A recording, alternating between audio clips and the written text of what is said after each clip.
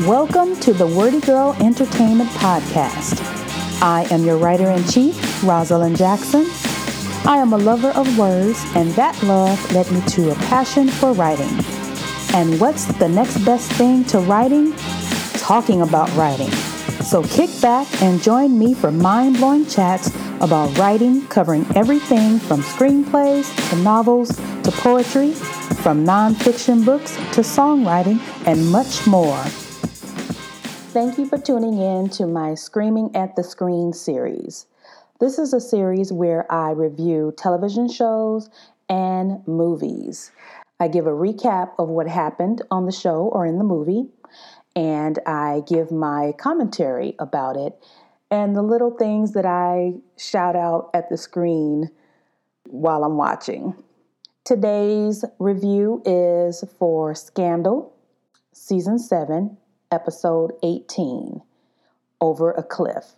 And this is the final episode ever of Scandal. And anybody who knows me knows that I'm a diehard, ride or die gladiator. I've been watching Scandal since day one. And the minute the character stepped onto the screen, I was hooked. Despite all of their law breaking and scandal making, I fell in love with the characters. Shonda Rhimes is my writing idol, and she created a show that just became my favorite TV show of all time. There's just something about it that I connected with and just adored. So this series finale is really hard for me. I'm so sad to see the show end. I'm like, what am I going to do with myself? What am I going to do with my Thursday nights? How am I going to live? I bet next Thursday, you're liable to find me in my apartment in the dark, sitting on the floor in the middle of the floor, drinking wine and rocking back and forth. I'll be okay. But let's get started with this review. So here we go. Now, we open the episode with Olivia arriving at some dark, abandoned warehouse where she meets with the prosecutor, Lonnie Macon, and she finds out that he's not going to investigate Cyrus's airplane jacking or B613, but he promises to get her a Senate hearing instead if in exchange she can guarantee that Mellie will make gun control a priority. She tells him she can do it if Cyrus and Jake go to jail and B613 is dismantled. So Lonnie, he proceeds to pull out a gun. And I'm like, Lonnie, you ain't crazy. You better watch yourself. Olivia thinks he's about to shoot her, but he tells her this is how she's going to get her Senate hearing. Remember in an earlier episode, we found out that Lonnie's son was killed due to gun violence. And he figures killing himself is the only way he can get the president to do anything about gun control. So Lonnie bites the bullet right in front of Olivia. Next, we see Sally Langston. She informs her Lovers of Liberty that the Senate hearing is up and running. Cyrus storms into Jake's office and orders him to kill all the members of the committee. Jake says they don't have anything to worry about now that Lonnie is dead. Cyrus reminds him that David is the head of the Justice Department, and that means they're screwed. Back at QPA, David explains to the gladiators that Cyrus and Jake will be investigated and jailed for their crimes committed under B613. Huck realizes that they will go down too because of their own B613 crimes. Yep, y'all did the crime, so y'all gonna have to do the time. Olivia meets with Daddy Pope in the park. She confesses that she was the one who exposed B613. She wants his help to save the country, but Daddy Pope is like, hell no, I'm retiring. He gives her an envelope with the deed to his house and account numbers for offshore bank accounts and trust funds that he set up for Olivia and her future child. See, Daddy has always loved his baby girl. He made sure she will be taken care of. Olivia can't understand why Daddy Pope isn't supportive of her wanting to save the country. After all, didn't he raise her to be a good person? Daddy Pope lets her know that there's a difference between him raising her to be a good person and her doing Massa's dirty work with a smile on her face. Olivia can't see the difference between what she's doing and what Daddy Pope has done for the same white people to protect their republic. He tells her it was his republic he was protecting because he was in charge and he made the rules. Olivia thinks coming out of the shadows and standing in the light by protecting the people is going to make the country better. Daddy Pope is like, girl, you don't know these white people like I do. Marcus shows up at the White House to talk to Mellie. He finds her drinking her signature hooch and staring at her presidential painting, which was supposed to be unveiled at the National Gallery, but was postponed on account of the B613 hearings. She grapples with the fact that nobody will recognize her as a great president, but as an impeached president. Marcus tries to tell her different, but she silences him by getting down to the real reason she invited him there. She's going down, so there's no time to waste anymore. She grabs Marcus and kisses him. Back at QPA, the gladiators sit around the conference table, fidgeting and worrying about their testimonies. Quinn is freaking out about baby Robin growing up without her parents. Olivia tries to console her, but Quinn tells her to shut up. Girl, who you think you talking to? But Olivia gives her a pass because she knows Quinn's worries are valid. Abby is worried that David will move on eventually after growing tired of having a prison bae. Huck isn't worried about prison. After all, he's been in the hole. He eats prison for breakfast. What he's worried about is speaking in front of the 15 members of the Senate committee. Poor Huck, always so painfully shy. The B613 hearings begin. All the gangs there, the gladiators, Fitz, Mellie, even crazy-ass Hollis Doyle and creepy-ass Tom. You know Tom is all too happy to drop a dime on Cyrus. Ain't nothing like a lover scorned. They confess their deeds and implicate Cyrus and Jake for the airplane hijacking, the assassination of President Rashad, and the crimes of B613. Later, David tells them to expect jail time for some of them and suggests that they get their affairs in order. Olivia makes a request to David to let Quinn visit Charlie in prison, and the rest of the gladiators go with her. They tell him everything. Quinn asks Charlie to marry her right then and there. She came prepared wearing a white dress under her coat. Abby hands her a bouquet of flowers, and Huck officiates on account of his last-minute online certification. We find out Charlie's government name. Can you believe it's Bernard Gusky? That's one homely name. They all get a chuckle out of it. Quinn vows to never hack Charlie without cause, to always help him find the bodies without question, and to always have his six. Spoken like a true assassin. On the way to his car, David runs into Jake.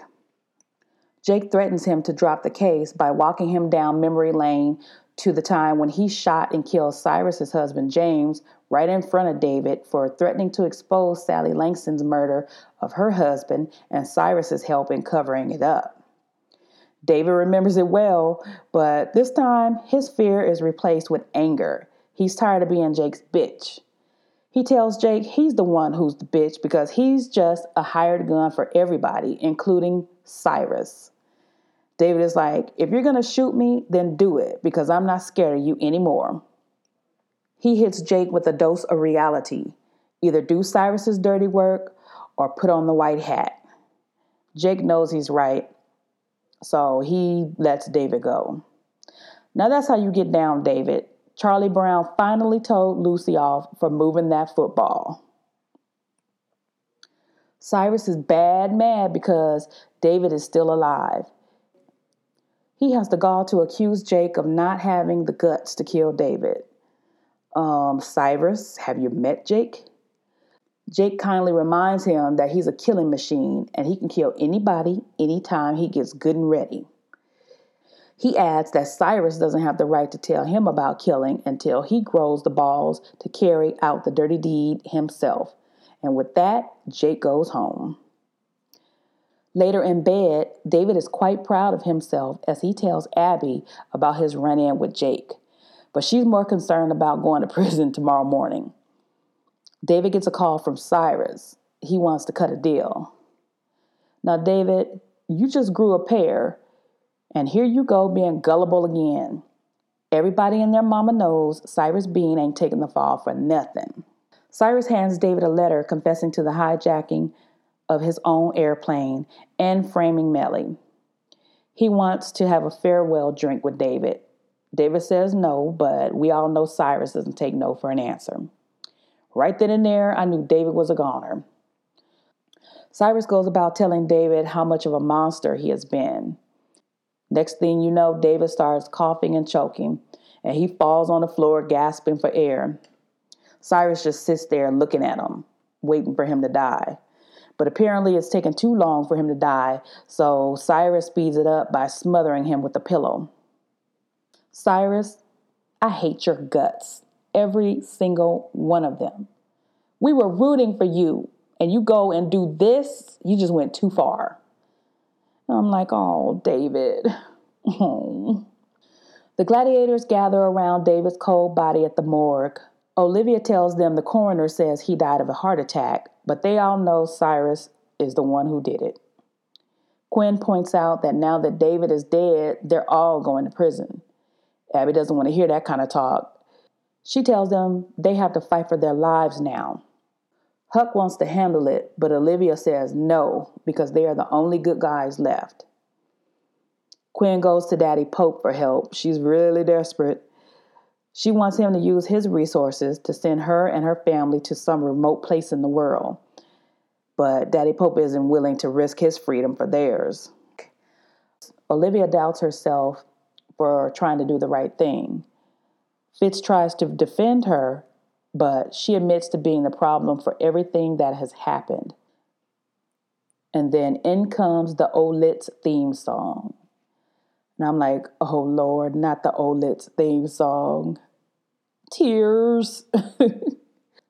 Olivia gives Fitz two options. They could either keep arguing about doing the right thing or they can do something else.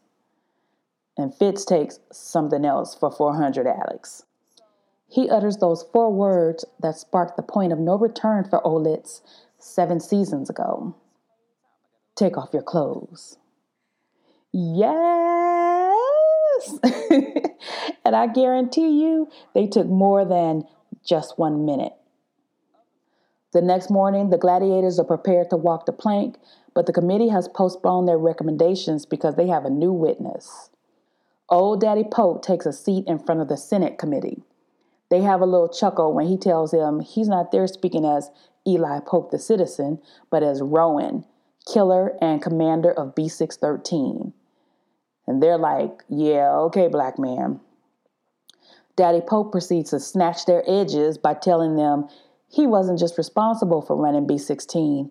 He created out of necessity due to the complacency of white men whose privilege has placed the country in a state of neglect. He hips them to the fact that while they, privileged white men, were busy destroying the country, he was the one making the real decisions for the good of the country, like when to go to war, what president sits in the Oval Office, the soldiers brought home in caskets, the freedom of citizens to sleep peacefully in their comfy beds, knowing no enemy was attacking America, and keeping the stock market afloat. God damn it, Eli Pope, a.k.a. Damascus Bainbridge, a.k.a. Command, a.k.a. Rowan, a black man, is the one who's really making America great. Senator Reston is like, do you want a parade for doing all that?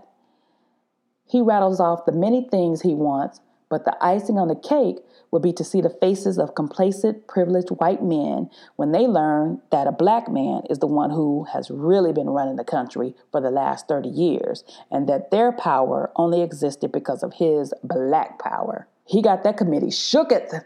Oh, the pearl clutching of it all. Daddy Pope knows somebody has to take the fall. But in order to spare privileged white men the embarrassment of having been ruled by a black man, he will kindly let Jake and his whiteness have all the credit and all the prison time. Daddy Pope was, is, and always will be nothing to fuck with. Back at QPA, Quinn and Huck celebrate, but Abby can't be happy because the real good guy, David, is dead. Olivia pays Jake a visit in jail. She apologizes to him for making him step out of the sun with her. She's sorry for him being the one who's going to prison when all of them did dirt. He says prison is nothing. Again, what's prison to a B613 agent?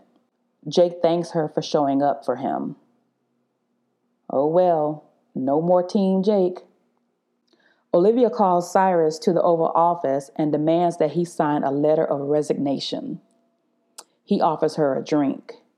Cyrus, now you know Livy ain't stupid. He goes on about never being able to enjoy a drink again. Oh well, you should have thought about that before you got all greedy, Cyrus. He signs the letter and gives Olivia a pat on the hand, and he gives a weary glance at the presidential seal on his way out the door. Mellie wants Olivia to join her as vice president to help her restore faith in the American people. But Olivia politely turns her down, letting her know that she's finished with cleaning up other people's messes. She tells Mellie that she doesn't need her because she's capable of running the country on her own, and she knows Mellie will do a great job. Mellie asks, well, what will you do instead? Olivia says, anything she wants. And with that, she takes off down the streets of D.C., strutting and looking fly as always, sporting her signature fabulous white coat. She takes one last look at the White House, like, yeah, I did that. A black woman ran the White House, and a black man ran the free world. How about that? A black SUV pulls up beside Olivia. It's Fitz. Hi. Olivia's like, hi. Quinn and baby Robin greet Charlie outside the prison. Fitz reveals his presidential portrait. Hey, Fitz, looking all handsome in your blue suit, and the girls cutting their eyes at you. Oops, the color purple slipped in there. Mellie signs the American Assault Weapons Control Act of 2021. And then she snuggles up next to Marcus for a picture with her cabinet members. 2021, huh? Looks like old Mellie got a second term and Marcus. Meanwhile, Jake's crazy ass is lying in prison, grinning at the memories of standing in the sun with Olivia. I guess if he can't have her in real life, a wet dream will do. That Olivia loving is something powerful. After all, she has the face that launched 1,000 ships. Alas, daddy and baby girl sit down for a real family dinner and share their favorite thing, fine wine. Abby and Huck say their goodbyes at David's grave. Oh, poor David. Finally, we see two little black girls strolling the halls of the National Portrait Gallery. They come to a halt in front of a portrait they can't take their eyes off of. It's Olivia Carolyn Pope. She's gorgeous and regal in a white collared blouse, a thick brown leather belt cinched at the waist, and a Cinderella-like flowing blue skirt and big, beautiful, natural hair. Hey, Madam President. So that was the series finale of Scandal. I thoroughly enjoyed it, and Scandal will forever be my favorite television show of all time. Thank you, Shonda Rhimes, for an amazing show, for amazing writing, and amazing actors, and amazing directors. You did your thing, Shonda Rhimes, and I am so proud of you. Thanks for taking the time to tune in to the Wordy Girl Entertainment Podcast. Don't forget to check out my blog at www.wordygirlent.com. That's WORDYGIRLENT.com. You can also find me on Instagram and Twitter at WordyGirlENT and on Facebook at www.facebook.com/WordyGirlENT. And always remember, it all begins with a single word. So what are you waiting for? Go write.